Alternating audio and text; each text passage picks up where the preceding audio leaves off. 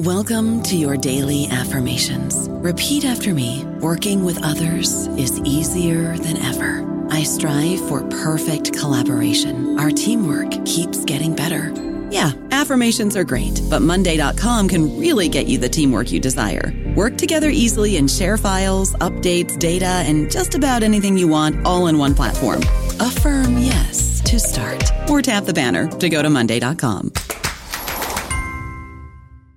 Hey guys, it is Ryan. I'm not sure if you know this about me, but I'm a bit of a fun fanatic when I can. I like to work, but I like fun too. It's a thing. And now the truth is out there. I can tell you about my favorite place to have fun. Chumba Casino. They have hundreds of social casino style games to choose from with new games released each week. You can play for free anytime, anywhere. And each day brings a new chance to collect daily bonuses. So join me in the fun. Sign up now at ChumbaCasino.com. No purchase necessary. VGW Group. Void where prohibited by law. See terms and conditions. 18+.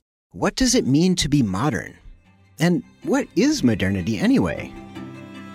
I'm Ryan McDermott, host of Genealogies of Modernity, and I'm here to tell you that it's complicated. No, just kidding. In this show, we get a bunch of academics to actually venture answers to some really tough questions. What is genealogy? What are the sources of racism and anti-racism? You might disagree with our answers, but you can find them on Genealogies of Modernity, a limited series from Ministry of Ideas.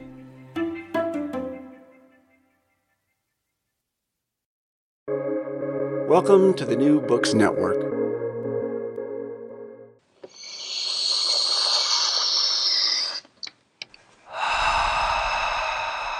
Hi. Theory.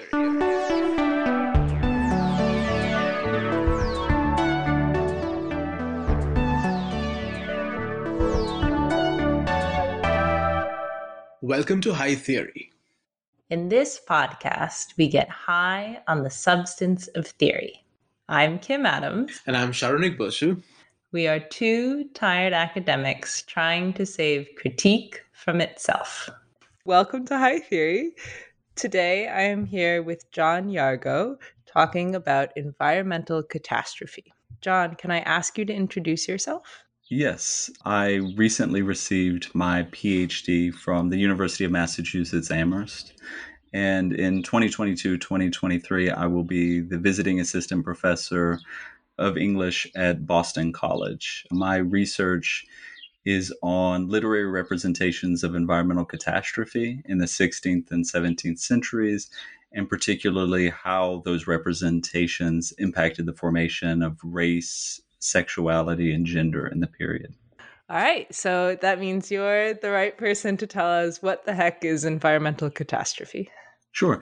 Environmental catastrophes are sudden disruptive events such as sea storms, earthquakes, famines, droughts that are of such scale and intensity that they seem almost unnarratable, unrepresentable. In my period, in the early modern period, there's been a wave of revisionist history by writers such as Geoffrey Parker, Dagmar DeGroot, Bradley Shopik, that has recovered the impact of the Little Ice Age between 1400 and 1700, and particularly the way it disrupted political institutions throughout Europe, Asia, the Americas.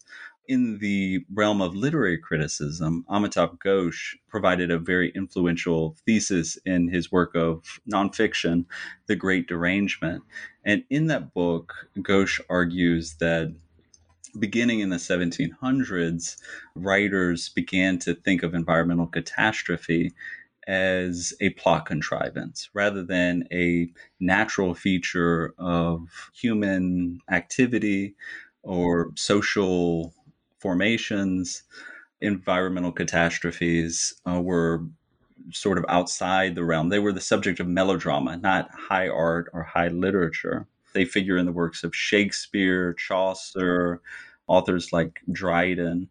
But beginning in the 1700s, in part because of the rise of geological incrementalism and the psychological novel, environmental catastrophes began to be seen as this deus ex machina, as a plot contrivance that only shoddy writers would introduce in their plays and novels and poems. Environmental catastrophe, I think, is really fascinating because it both marks an event external from our thinking as well as a way of thinking. So the literary critic Gerard Passanante argues that catastrophizing is at once something the mind does to itself and a thing that befalls it. So it sits at the knife's edge between the world that we encounter and our own psychological and cultural technologies. There's a rich body of scholarship in the environmental humanities. Writers such as Steve Mintz, Sven Nardizzi, Tim Morton, Ursula Heise, Lowell Duckert, Susan Scott Parrish. I'm particularly interested in the experiential turn, not so much how environmental catastrophes were understood by religious or socio-political institutions and how those institutions imposed an ideological shape and construction on disasters, but how individuals or communities attempted to make sense of these events in the lived immediacy of a catastrophe. So, in one example, Shakespeare's The Comedy of Errors begins with a scene in which the Duke of Ephesus has arrested this merchant from Syracuse, Aegeon. And at first, the Duke is hostile to Aegeon's request for sympathy or mercy. But then Aegeon relates a very vivid representation of a storm that broke up his family, that had this traumatic effect on him personally, psychologically. And by the end of that vivid account, Aegeon says, "Yet that the world may witness my end was wrought by nature, not by vile offense." This environmental catastrophe is what has disturbed his life. And the Duke, who has been moved by pity, by sympathy, responds, "Nay, forward, old men, do not break off so, for we may pity, though not pardon thee." So in the relating of the lived experience of environmental catastrophe, you see this reconfiguration of social affiliations, this renewal of a kind of social contract between people, the breakdown of geopolitical settlements that have been previously established. I also think in that scene we can reflect on our responsibility to the event of environmental catastrophe. So, do we turn away from the event of the sea storm or an earthquake? Do we turn towards it? Do we turn with it? Do we convert our attention towards that event? Thinking about how we respond might be a good place for us to turn to our second question. Mhm. How do I use environmental catastrophe? Environmental catastrophes, of course, can be the occasion for tremendous pain and suffering as events. But as a concept, environmental catastrophe can be very useful in scrambling the frequency of the normal, the ordinary, the taken for granted. Environmental catastrophes, particularly their literary representations, provide an abundance of epistemologies and counter epistemologies. For instance, Rebecca Solnit, a wonderful book titled A Paradise Built in Hell, explores the way communities spontaneously form in the wake of ecological crises. So Solnit looks at the 1985 Mexico City earthquake, the 1906 San Francisco earthquake, and the 2005 Hurricane Katrina. And what Solnit is challenging in that book is this understanding of human society as adversarial, as a state of war between individuals and communities for limited resources. And what she offers in this portrait of spontaneous communities forming in the wake of severe traumatic events is a model that is much more optimistic, much more hopeful. There is the building of solidarity across groups and within groups. That is one way in which environmental catastrophe can speak back to the inherited stories that we tell about human behavior and human society. Another way in which environmental catastrophes can confound the explanatory frameworks that we inherit is through this question of the foreground and the background. Environmental catastrophes, because they erupt from rivers, trees, tectonic plates, the inanimate world. It can confound the explanatory framework of a human-centered ontology. It reminds us that our vision of agency as being concentrated in human activity, human behavior, human choices is sort of violently overturned and challenged. Well, let me ask you our final question. Okay. How will environmental catastrophes save the world?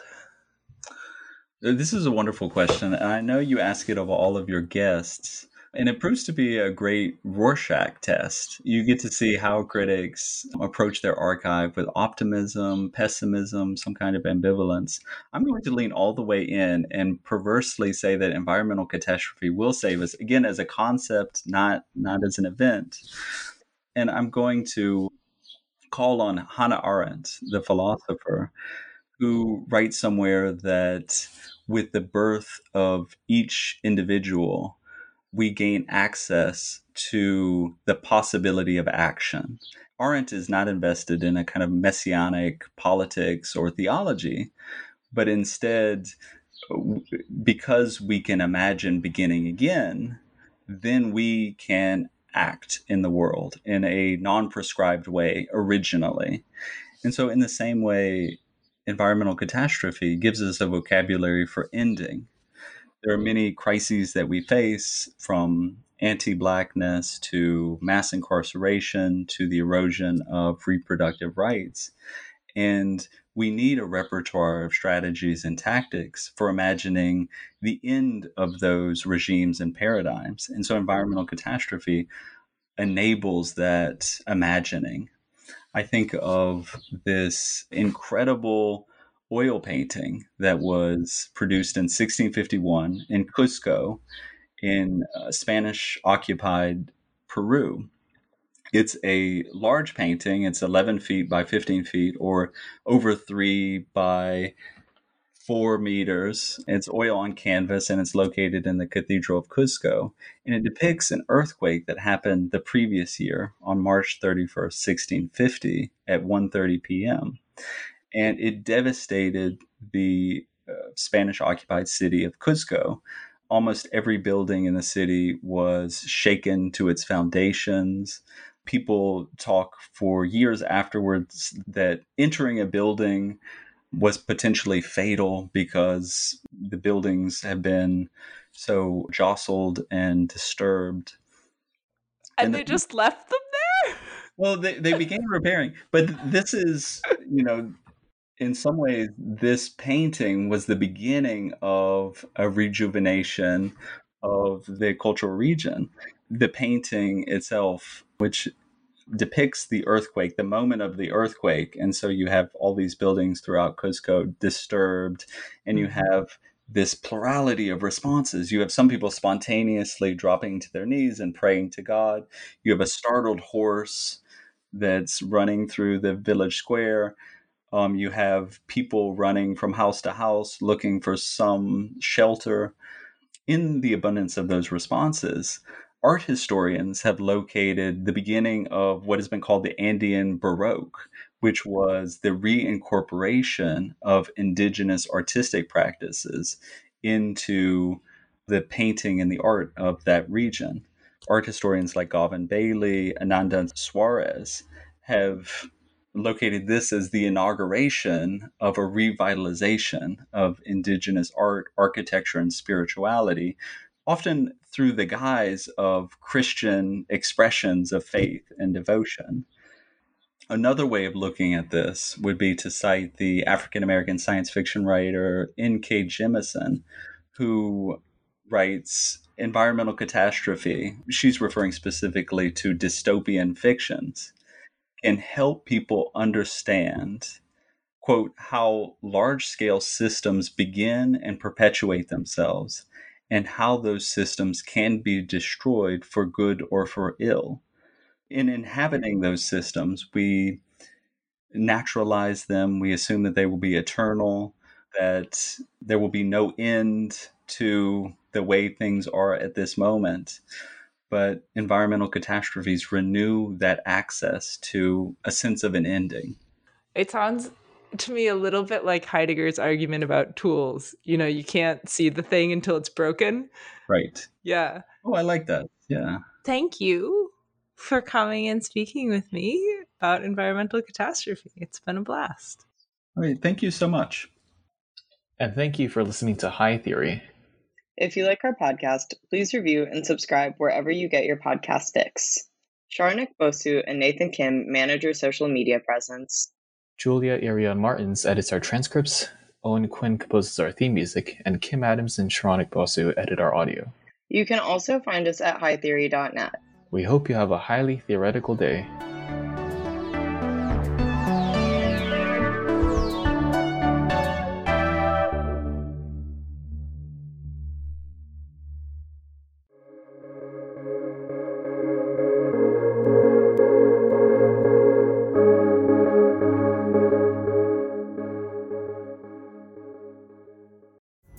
Pulling up to Mickey D's just for drinks? Oh yeah, that's me. Nothing extra, just perfection and a straw. Coming in hot for the coldest cups on the block. Because there are drinks. Then there are drinks from McDonald's. Mix things up with any size lemonade or sweet tea for $1.49. Perfect with our classic fries. Price and participation may vary. Cannot be combined with any other offer. Ba-da-ba-ba-ba.